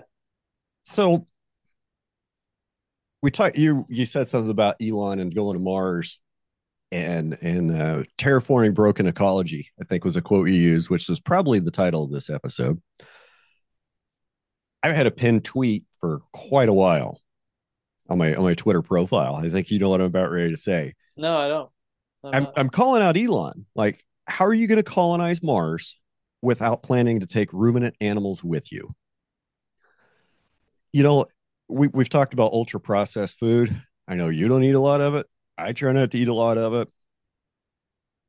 It's for the it seems like almost every time I open up my news feed these days, there's another article about how bad highly processed and ultra processed foods are for people. But the really weird thing is, it's not US based media that's saying this stuff. And it's not US based research. All the research is coming out of Europe and the UK about how bad ultra processed foods are, and how, ultra processed foods, refined grains, refined white sugar are probably contributing to obesity, diabetes, and cancer and heart disease and all the other things that we've been dying of at increased rates since the 1950s. And US media just says nothing about it. Yeah, it's wild. I mean, my Spanish father-in-law out there, he's 70 years old. Dude smokes like a chimney. He's gonna live till he's 120. Like it's just like the Spanish diet is, and you go over there and everything's better. The seafood's better. They, from my experience, the meat was very, very good when I was over there. I mean, I don't have a lot of experience with that, but obviously the pastas and the grains are far better over there. I think that the level of corporate capture we have in this country is a level that far exceeds the rest of the world. I think that's probably one of the things that the Great Eurasian War is about extending that corporate capture over to the older cultures on the planet. We really want to make sure that Europe is under our influence instead of the influence of Russia, even though they share a massive land base, and also culturally, it's way more human centric in in Europe and also Australia. The culture is way more about enjoying your life rather than this Puritan work ethic, endless ambition, fill up your retirement account that seems to be pervasive throughout American culture. They're just happy to walk to the bakery, walk to the butcher shop, have a fiesta every 2 weeks where, that complete with parades and shit. And it's just so much more about, enjoying the quality of life there. Here it's about this endless cycle of More, profit. more. Yeah, absolutely. And it's the more urbanized we become, the more it happens, and the more it sinks into our DNA. And except for a small portion of us who are rebelling from that urban vacuousness and putting ourselves back in a position where we can actually enjoy the sensory input of the moment, just to just be with ourselves. It's like there's no time to rest anymore. There's no time to simply be. There's no time, or we haven't taught ourselves to do it. It's I had a bull. One of my Mashona bulls went lame like 2 weeks ago, and he was lame for like 10 days, and he spent that whole damn time just laying under a tree. And then 2 weeks later, he was up and fine. It's like he gave himself adequate time to rest and chill, and he wasn't over there sitting there thinking about like all the existential angst that you and I suffer through on a day-to-day basis. Like, oh my God, what's my breed back going to be this year? Oh my God, I got to preg check these cows. Oh my God, it's like I got to go to the dentist. It's like all of that shit. He's just chilling. Got to go catch a few and take into the processor next week. Well, I got to make sure I got all them sold. So, because I don't have enough room for them. If I don't, right. And what kind of things do I have to put in place to make sure that I can do that? All of the various we concern ourselves with logistics on a level that the vast majority of existence just doesn't really worry about. That's why fences work for cows. They go to the fence and then they're like, in most cases, they're like, oh, there's a barrier here. Okay, I'll just go this way. That's it's remarkable. The American culture, it has like, it's got to be like a 65 or 70 year hang time where we are just operating on old machinery. In the 50s, when all of that wealth and all of that material abundance first became available, food was still pretty damn good. So you could go to the grocery store and you could get all of these things and all of these new processed materials. And I say materials instead of food because that's what they are. All of these new processed things were still okay. They were made out of good ingredients. We still had some reasonable soil fertility.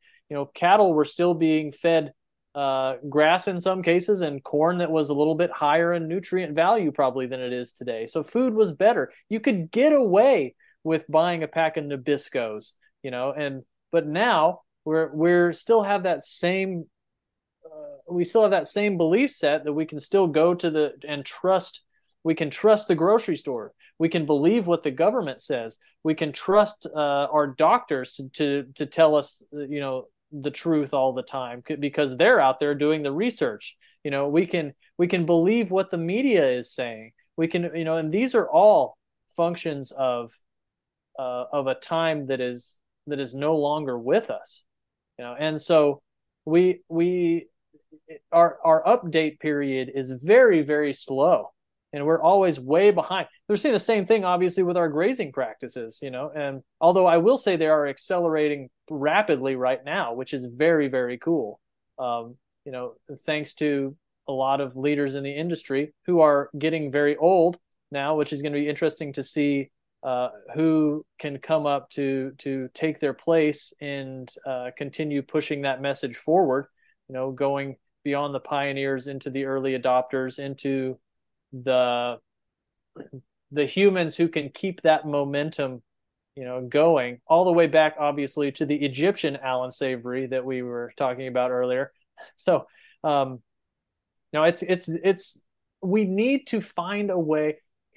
It's better. Well, I'll just say it's better. The faster we can update ourselves without throwing away good information or good practices, the better. And I think we're doing okay with that. And I have to say, I've had a much more positive view of the future since our last podcast or our first several podcasts. I feel a lot more optimistic about the way things are going. Like, obviously, there's the chance that we'll have massive die off, and humanity will enter a very difficult period. But I think there's probably an equal chance that we'll figure out some way to avoid massive catastrophe. And ultimately, my life has been better now that I've adopted a much more optimistic outlook, and it's certainly opened up a lot more opportunities, I think, indirectly. Okay. Do you feel like subconsciously, Pardon me. it's all right. Do you feel like subconsciously our culture has a drive to outlive and delay the crash? Like, on some level, do you think people understand that the system is failing and falling, and they're just trying to survive as long as they can and delay the inevitable? Or is something else going on? Like, there's so many different factors kind of swirling around in the world, starting to coalesce. The age of our culture, the age of our government, inflationary pressures, the cost of doing business, rising cost of land, the falling value, or the static value of production that's not increasing with inflation. Profit margins shrink, makes land ownership harder and harder and harder. And you and I being direct to consumer grass fed beef guys, we don't feed at the subsidy trough, but it seems like everybody else in agriculture that's surviving they have to feed at that subsidy trough, and it's a treadmill you can't get off of, because nobody will tell you how to farm. But when you're way in debt to the bank and you've got to have crop insurance to make sure you can make your bank payment, your banker's going to tell you what you're going to be able to plant, and he's going to want to see your crop plan. So I think there's a lot of guys that will say nobody can tell me how to farm. I'm a lifelong Republican. Trump was the greatest thing ever. They're being told what to plant by their banker and their crop guy and their crop insurance guy and their crop consultant. They're being told what to plant, what to put on it, and when to do it. And, we have the freedom. We can go graze however we want to. There's no grazing police going to come arrest you or me. If there was, I might have spent a couple nights in the lockup because, pasture overused a little bit too much here, or, not effectively used over there. 2 points have been deducted from your license. I'm glad there's not grazing police. If there was, well, they probably wouldn't bother me because they'd have a lot of other work to do before they'd come mess with me. So this is why throughout time they've had cultures that every 7 years or whatever they forgive debts. Our culture doesn't have that. We have bankruptcy, which is kind of a poor version of that. Get off your record. Yeah, exactly. I mean, it's like yeah, you can go bankrupt, but then you can't borrow anything moving forward. I'm sure there was some hangover from that in previous cultures as well. It's like, well, I just had to forgive a very large debt from you, Jezediah. Like, I'm not about to turn around and loan you, 150 shekels or whatever. I'm sure I mixed cultures and currencies there. I don't, but to some degree we have to have some sort of forgiveness, and then the absolute tyranny of banks has to go away, especially banks that don't have to keep any money on hand, and especially since we don't really even use money at all anyway. It's all just pretend. But your original question was, does our culture subconsciously is our culture subconsciously trying to outlive or outweight the crash? And what I would say is that the older I get, the more I recognize that the gulf between people who are awake to some degree, and I hate to use this phraseology, but I don't have anything more sophisticated. The gulf between people who are awake and the gulf between people who are completely asleep, and those are the two ends of the spectrum, is enormously wide. It's enormously wide. And I think that there is a 10 to 15% portion of the population that's like, oh, this isn't working. I got to do something different. And those are the people who are on your TikTok, your Instagram homesteading, who wants to move into the country in 20 acres and grow chickens and, get your kids out of school. Like that's those people, and they have their consciousness has, maybe is a little bit more unfettered than other people. And I don't say this in a judgmental way. I'm trying to do it in a very analytical way. But the vast majority of people, and I say this because I think for a long time I was kind of overshadowed by this demon, even if they have some sort of subconscious understanding that things are going to go badly, are just going to party it out until they do. I think this is one of the fundamental motivations I had for a music career that I was really chasing hard from the time I was like 20 until I was 28. So the reason I played guitar 4 to 5 hours a day, I thought it was because, well, it's because I love music. It's because this is what I want to do. But it's because I had this gut feeling that the world was going to end. I had graduated college in 2009 when there were no opportunities for anybody to do anything. And I was like, well, if I'm going to be fucked my entire life, which is what I think a lot of people feel, especially if you have a shit ton of student debt, then I'm just going to enjoy myself until it all runs out, and then I just rationalized it away, saying that it was because I really love music. So I found, no, I didn't love music. I loved smoking weed and playing guitar and avoiding reality. Like that's what I loved to do. And when I had a kid, that all went to, excuse the phrase, up in smoke. And motherfucker in the first 2 minutes of the podcast. Like I guess everything is on the table at this point. Oh yeah, well it's this is going to be probably one of our more fun episodes. I feel like in a way it's like the Joe Rogan Duncan Trussell recurring conversation, just the different permutations thereof. But wait till I show up in your yard with all my equipment and furry costumes. Oh, that will be fun. That will be great. Can we please do that not in summer? Yes, definitely not in summer. Yeah, that's a great idea. Like okay, I have all this stuff to do outside off-grid podcast. Like I can go to the cow pasture now and I can sit down with 4 people and do a podcast. Oh, that's awesome, dude. Have you done that yet?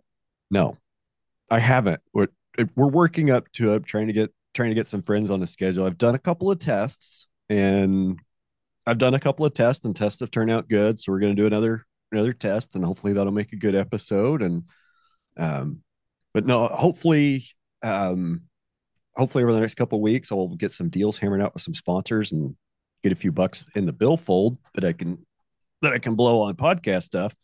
I want to get a tent, like an easy up canopy that I can take with my big logo on it. Like African safari style? Yeah. Yeah. So I can show up with like, a couple chairs, a table, and a box of junk and this canopy and just pop the canopy open, throw a table under it, some chairs, put all my stuff, hook up microphones and go. Put all your sponsored stuff like arranged carefully in the background. Like, yeah. That's, I'm going to try. I want to update the studio down here, make it to where I can have guests down here in the studio, change out the green screen, like put a shelf behind me and have some of my knickknacks and stuff on the shelf, some of my cool hats, some of the memorabilia that people have given me or I've accumulated over the years. We're not making any major changes, just trying to take things to the next level. Nice. I want to bring it full circle real quick about the transitioning from music into going back to my ranching roots. And I think the thing I want to say that because so I don't look like a total stoner loser. It's like, and which to some degree that's what I was in my early 20s. And when I had a kid, suddenly the future that was very nihilistic before, subconsciously nihilistic, was worth living for. And suddenly I searched for meaning. I had some sort of I had a massive psychological shift, and suddenly looking for meaning and purpose was sort of paramount to my existence. And that's sort of and it's funny because I never was interested in being on social media with my music, and never was interested in putting myself out there. And even when I only had 10 cows and was weirdly moving them around 4 times a day in very conspicuous areas in Central Oregon, I was still interested in putting up a TikTok, and that thing took off wildly, which I think is a great indication that that's what I was supposed to be doing. It was much more imbued with meaning and purpose than my music in any way. And has been a hugely important part of my growth in this industry, obviously, and has certainly given a lot of meaning and purpose and opened a lot of doors. And that's actually one of the things I want to talk about. Remember when TikTok was awesome? When it was like you and me and Reverend Wild Ranch? Yeah, that Like was it was like just 3 years ago. yeah, it was like March of 2020. It was just like us, and it was just like us absorbing hate from conventional agriculture people like all day, and just saying all this wild stuff on this crazy Chinese app. It was like the Wild West. It's really calm. It's really tamed itself out, and everybody's growth on the app has just like it stopped, just completely stopped. But we were going bananas there for a second. Those are the good old days, man. Yeah. I was thinking about the good old clock app last night, and Clock app. Twitter's a legacy, not Twitter, Facebook's a legacy platform. Yeah. Instagram's a legacy platform, and and YouTube, legacy platform. They're trying to innovate and copy what they think has made TikTok successful. But what has made TikTok successful is is the algorithm. I mean, that's what's driving it, and what content that it shows you and how it shows you content. And I kind of understand on a basic level of how it works. Like, everybody has a user profile based on your data, based on what you've liked, who you follow, and what hashtags you follow. So the algorithm sorts all that out and starts displaying you content. And what I think is great is, you can make some really engaging content and hit 2 or 3 different audiences by hashtags and get them sucked into your page and get them sucked into your thing. But what TikTok represents to me right now, and I was kind of thinking about this last night, is it represents the velocity of information. It represents people's truth. And those are the videos that do really well, is when somebody gets on there and speaks their truth about thing, whether it's a thing that happened to them or a thing that's happening in the world. It's people passionately speaking their truth. It's also, I mean, you hear anything that's going to be on mainstream media tomorrow is on TikTok right now. Right. Somebody on there talking about it right now. And once one person's talking about it, there'll be 10 people talking about it, and you'll know everything there is to know before the mainstream media puts their slant out tomorrow. And it's also dangerous. There's also a danger in platforms like that. That, anything that can be used for good can also be misused for evil. And I thought of this earlier. We were throwing around some words, and in some languages that are not as sophisticated as English, okay, the word tool and weapon are the same thing. Argument and war are the same word. So language has a tremendous power to shape thought. And the spread of ideas and information, we were promised with the internet, information will be free. Information will be free. Well, information's free as long as you're willing to give up your data to get it and your personal information, it seems like. And that's true for TikTok too. They're 100% mining your information to try to sell you stuff. Right. Yeah, and also to some degree, information is free, but you have to put out the work to process it. You know, that's certain, and as you should. I'm certainly grateful for the opportunity to do it, and it's really interesting how before we had TikTok and we had this hyper velocity of information accessibility, we had nothing to juxtapose the legacy media with. So now we see 10 different perspectives on TikTok about an event that's happening. We get to process it on our own, take away our own perspective, and then the next day you see it on some sort of like New York Times is like, RFK Jr. says is misinformation about vaccines, and it's like, oh, I actually saw what he said yesterday, that's not and really that's what he bullshit. And we see that with countless things, and so their slant is it only works on old people now. It's as we were discussing previously, like the jig is up now. They're going to try to regulate. And in Canada, by the way, they just passed a regulation that says they can do that. They can regulate your podcast to ensure that 30% of your content or something like this. I may have this wrong, but it's basically right. 30% of your your content is promoting Canadian-centric information or something like that. And obviously that's going to be interpreted to like, if you have anti-Canada messages, you have to take it down. So suddenly they're going to have people self-policing anything that might be like anti-Canada. And I think the United States had something that went through kind of like that. It passed one of the houses, but not the other, something like that. Passed the House, but didn't pass the Senate, something like that. But yeah, ultimately we have that information, and we have the ability to process it ourselves in a way that we haven't had in a long time. Dude, it is mind blowing to watch my 70-year-old dad try to lean, who is a doctor, by the way, to try to lean on what he learns on NPR. And I'm like, Dad, like, no, it's like it's government funded propaganda. Exactly. It's bullshit. And I can't tell him that. I can't, like he and I just. NPR's been a trusted source of news for 50 years. Ever since I was in residency in 1963. It's like, whatever. It's like, but I love my dad. I love my dad. That's like the 7 most dangerous words in agriculture. We have always done it this way.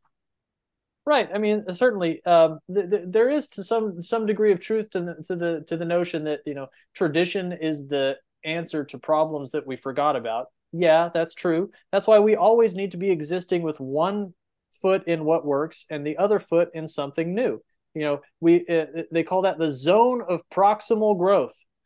So we have to be existing in the zone of proximal growth all the time, and that requires us to be processing our own information. How do you know that when you're in the zone of proximal growth? Well, if you're performing an activity, it's when you lose consciousness of self. That's how you know you're in the zone of proximal growth.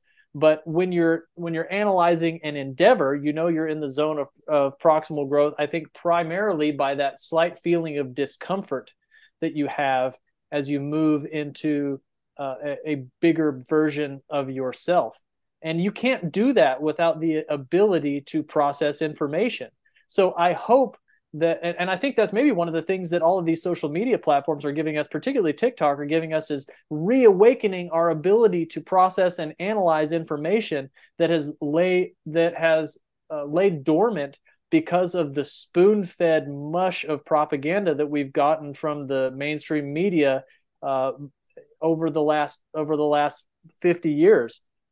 So I think that as you said, certainly some evil can be done and will be done with regard to the availability and the speed of information that's moving faster today. But I think a great deal of positivity is coming out of it for sure. Yes, positive change, I think.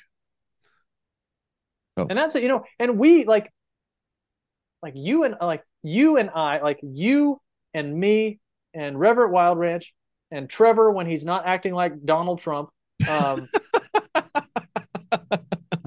and several other people who are, have big followings on social media have done more for the regenerative movement than all of the land grant universities in this country combined. And I believe that fully. I think there are billions of dollars worth of PhDs out there who only exist in their own little system and go to their own little conferences and go have their own little farm talks with the people who wear the same hats that they do, and have done less for the proliferation of the regenerative movement than a bunch of assholes on a social media platform just making shit randomly, just pointing a camera and talking about stuff. And the beautiful thing about that is, like, everything on social media is peer reviewed. All of it. Every video that you put out, every video that I put out. That's why our grazing has gotten so much better, so much faster than people who are out there just reading whatever research comes out of the university that's funded by, whatever. Or just trying to figure it out by yourself in a vacuum. Exactly. Because you have people out there poking holes in the weakest part of your argument all the time. And so anything that's left is the resilient, coherent, congruous, strong remains of your grazing philosophy. And if you do this over enough years, then, and you test it, you get critiqued, you go back, you test it, you get critiqued, you go back, you end up with something that works pretty goddamn good. And I think that's where we're at with social media. And that, that's I think that's really true, actually, that all social media is peer reviewed. It's maybe peer reviewed by people who don't have an acronym after their name, but it's peer reviewed by the wisdom of the masses, which I think is probably more valuable.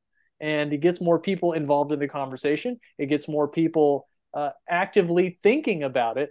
And it actually creates a cool factor and a sex factor that is not available in the land grant universities, because there are personalities attached to it. People follow personalities. People don't follow brands. People don't go. People don't follow like the Texas A&M, TikTok account. Really, there's nothing interesting that comes out of that. There's nothing interesting that comes out of the Chevrolet TikTok account. There's nothing interesting that comes out of any of these big brands. That they just treat it like a goddamn commercial. Like, people want to follow personalities. They want to get to know the weird little twerks of the people that they're following. It just so happens that the people that they're following have this obsession with some various thing, whether it's makeup or old guitars or grazing or whatever, and it's all peer reviewed, all over the longer the time horizon that you peer review it with this huge mass of people, the better it's going to be. And I think that's one of the reasons we've seen this huge influx in regenerative agriculture, is because not only are more people interested, but more people are testing it, more people are critiquing it, so it's getting better and better and better. Like, I'm going to have to stop right there, because I think that's just a great place to stop. I felt myself almost talking shit on some other people, so I'm going to not do that. Okay, that's fair. So organizations. Yeah. And so a couple things that came to mind. It's one thing to see somebody making a viral video talking about something cool, or talking about a product that they bought, and it's in a sponsored or an affiliate deal. I'll watch those a lot of times. But if it's a Chevrolet ad, scroll past. If it's sponsored content from a company, I am going to scroll past you on social media, probably 99 times out of 100. Because if I want to know your propaganda, I'll come to your site and look at it. Like, I will go to your website and look at it. I promise. Like Chevy, Ford, Dodge, Jeep. I look at your websites because I like to keep track of what trucks are around. Okay. And it's so easy to hide propaganda behind a brand, and it's much more difficult to do it in a personality. Like, we all have our personal slants. We all have our biases. Everybody knows that, yes. But it becomes nefarious, malevolent, and insidious when it's behind a big recognized brand, Dodge, Yellowstone Dutton Ranch. It's like, okay, whatever. And you're right. It's like, that shit's boring, because you're interacting with an abstraction. when it's a person, like it's a person. Like that's what we're built to do. We're built to interact with a person. We're built to hear a story. We're built to see what a person is saying. That's way better, way cooler, way more exciting. And you know, like of the top 100 TikTok accounts or Instagram accounts, 98 of them are people. You know, two of them are brands. And there's a couple good brands that have really great social media managers for some platforms. Like I think Wendy's Twitter is always lit. Oklahoma Department of Wildlife, like whoever runs their Twitter account is awesome. If you Because don't, it has a human-like personality. right, and it like get it says stupid things like that a person would, and it's not just public service announcements. Like nobody wants to see that. Like there's a reason you have to pay to sponsor public service announcements because nobody's willingly going to go watch that content. I get it.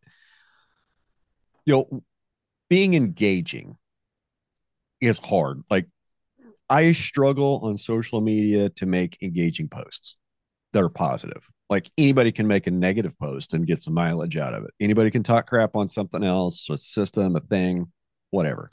Tell somebody they're doing it wrong. It's easy to get attention that way. It's much harder to get attention asking questions or saying, this is what I'm doing and this is why it works for me. And I think that's why, you know, your concept of quote peer review is important. And in some ways, you know, Reddit's been around for a long time. And Reddit was really cool because it was like a bulletin board, like an old forum, an old BBS. But instead of everything being in chronological order, like old threads, you know, comments get upvoted. So those get displayed first. So the more useful stuff is bumped towards the top of the thread. It's, you know, a lot more easily accessible, but everybody else's opinion was still there. And you could just see how popular it was with the community. Right. So TikTok is a lot like that. TikTok is basically that for video format, for short video format. As a user, you get to interact with this content. Okay, did I like it? Did I watch it? Was it meaningful? Was it useful? And you know, the algorithms, you know, on Facebook, Twitter, Instagram, they all work this way. But it's, you know, what level of interaction did you do with this piece of content? Did you watch it all the way through? Did you make a comment? Did you leave an emotion react? Did you share it with your friends? Like, and all of these things have weight. And the more of those things are done, the more weight you get and the more people get to see your stuff. Right. And I think that's really important. I mean, Very democratic. I have worked for years to build a small loyal following on Facebook. And the amount of followers I got on TikTok in the first year blew my mind. Like it blows my mind that I can make a video about nothing and 3,000 people will watch it. I can make the most thought out post on Facebook that should test well, should perform well, and it'll get like 4 shares and 150 impressions. So I kind of wonder, like, you know, where's my time being best spent on social media? You know, where are those attention hours best being spent? Are they best being spent getting my thoughts and ideas in front of the widest audience possible? Breaking into as many new circles as possible? I it's hard to do on the legacy platforms. Yeah, it's definitely hard to do on the legacy platforms. And plus, you know, if you look at the forward projections of what's going to matter, it's the people on the legacy platforms. I mean, they matter right now. Only old people use Facebook with the veracity that, you know, we did when it first came out. And no offense, old people, but it's the people who will be running the show in 20 years. They're on TikTok. You know, people who will be running the show in 30 years. They're on TikTok right now. You know, and as things continue to evolve, they'll be on whatever new thing comes out, and whatever virtual reality shit we stumble ourselves into. You know, I mean, that's going to be profoundly important. I think that there was a bank or something out there that was lending opening accounts or lending credit lines or something to Instagram and TikTok influencers, and they waited it was 20 times more weight to each Instagram follower than they did to a TikTok follower. And that's probably based on how engaged they actually are, how much more likely they are to spend money, how much more likely they are to, proliferate your message. So I don't know where I found that. I'm sure you could Google that, but that's kind of how I weight my Instagram versus my TikTok importance in terms of making that decision of where's the most important place to create content. But luckily, it's the same damn thing for me. I can just make a video in CapCut. That's the program that I use to make the video. Then I'll download it, then throw it up on Instagram, write a caption, copy the caption, then throw it up on TikTok, paste the caption, then throw it up on LinkedIn, paste the caption, and call it good. And that's I mean, I don't treat any of those differently. Maybe if I was a more refined or sophisticated person, I would treat each of them differently. But like, this is me. Like, this is what I do. This is the thing that I'm going to do. And what I am going to spend your time and energy. Right.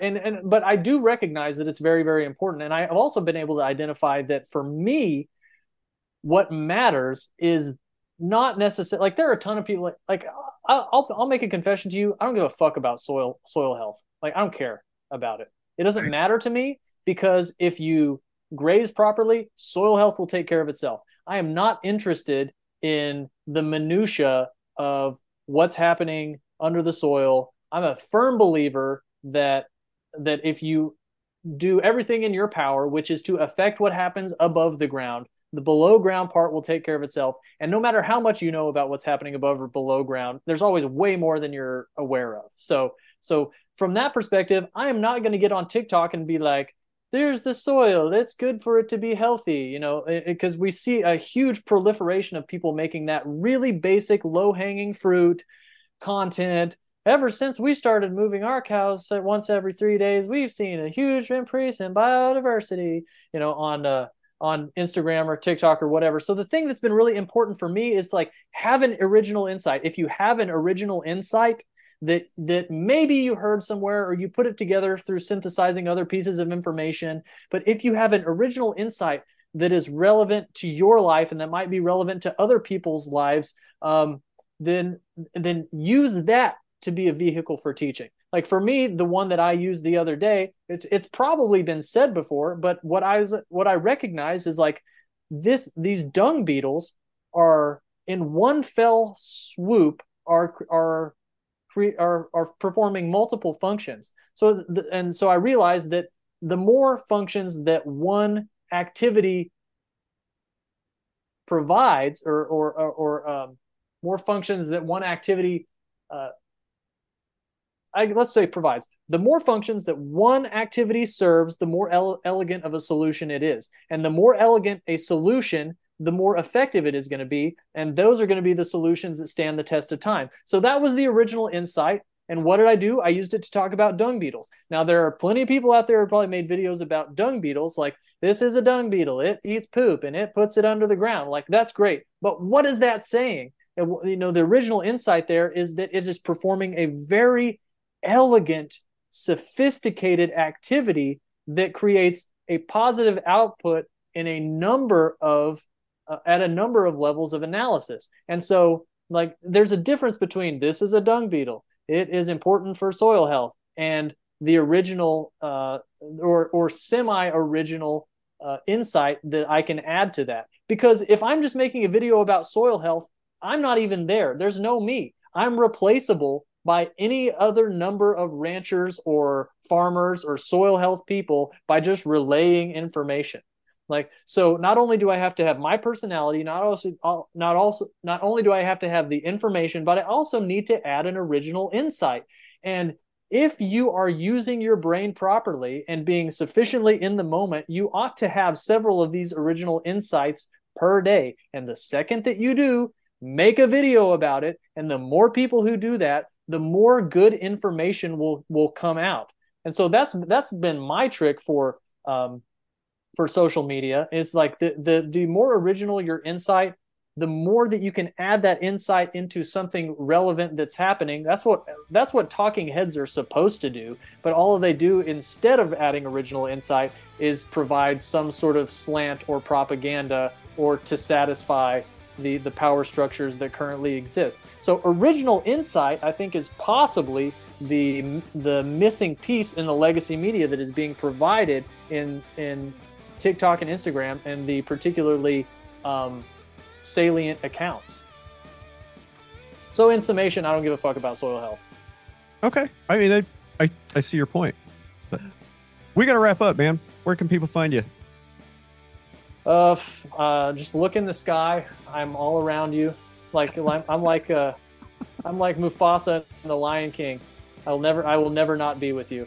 But for a more conventional answer, Fire and Salt on TikTok, Fire and Salt Beef on Instagram, fireandsalt.com, and hello@fireandsalt.com if you want to send me an email. Very cool, man. I appreciate your time today. Oh man, it's been a lot of fun. All right, you got anything you want to close us out? Remember that your death is coming very quickly and enjoy your life. All right, that's it. Have a good week. Goodbye. Yeah. If you enjoyed this episode, don't forget to like, share, and subscribe to our podcast. We'd also love to hear your thoughts, so leave us a review if you haven't already. And don't forget to check out the Q&A and the polls on Spotify. Your support helps us bring more enlightening conversations and fresh stories from the world of farming and ranching. Thank you for listening to Ranching Reboot, your favorite regenerative ag podcast.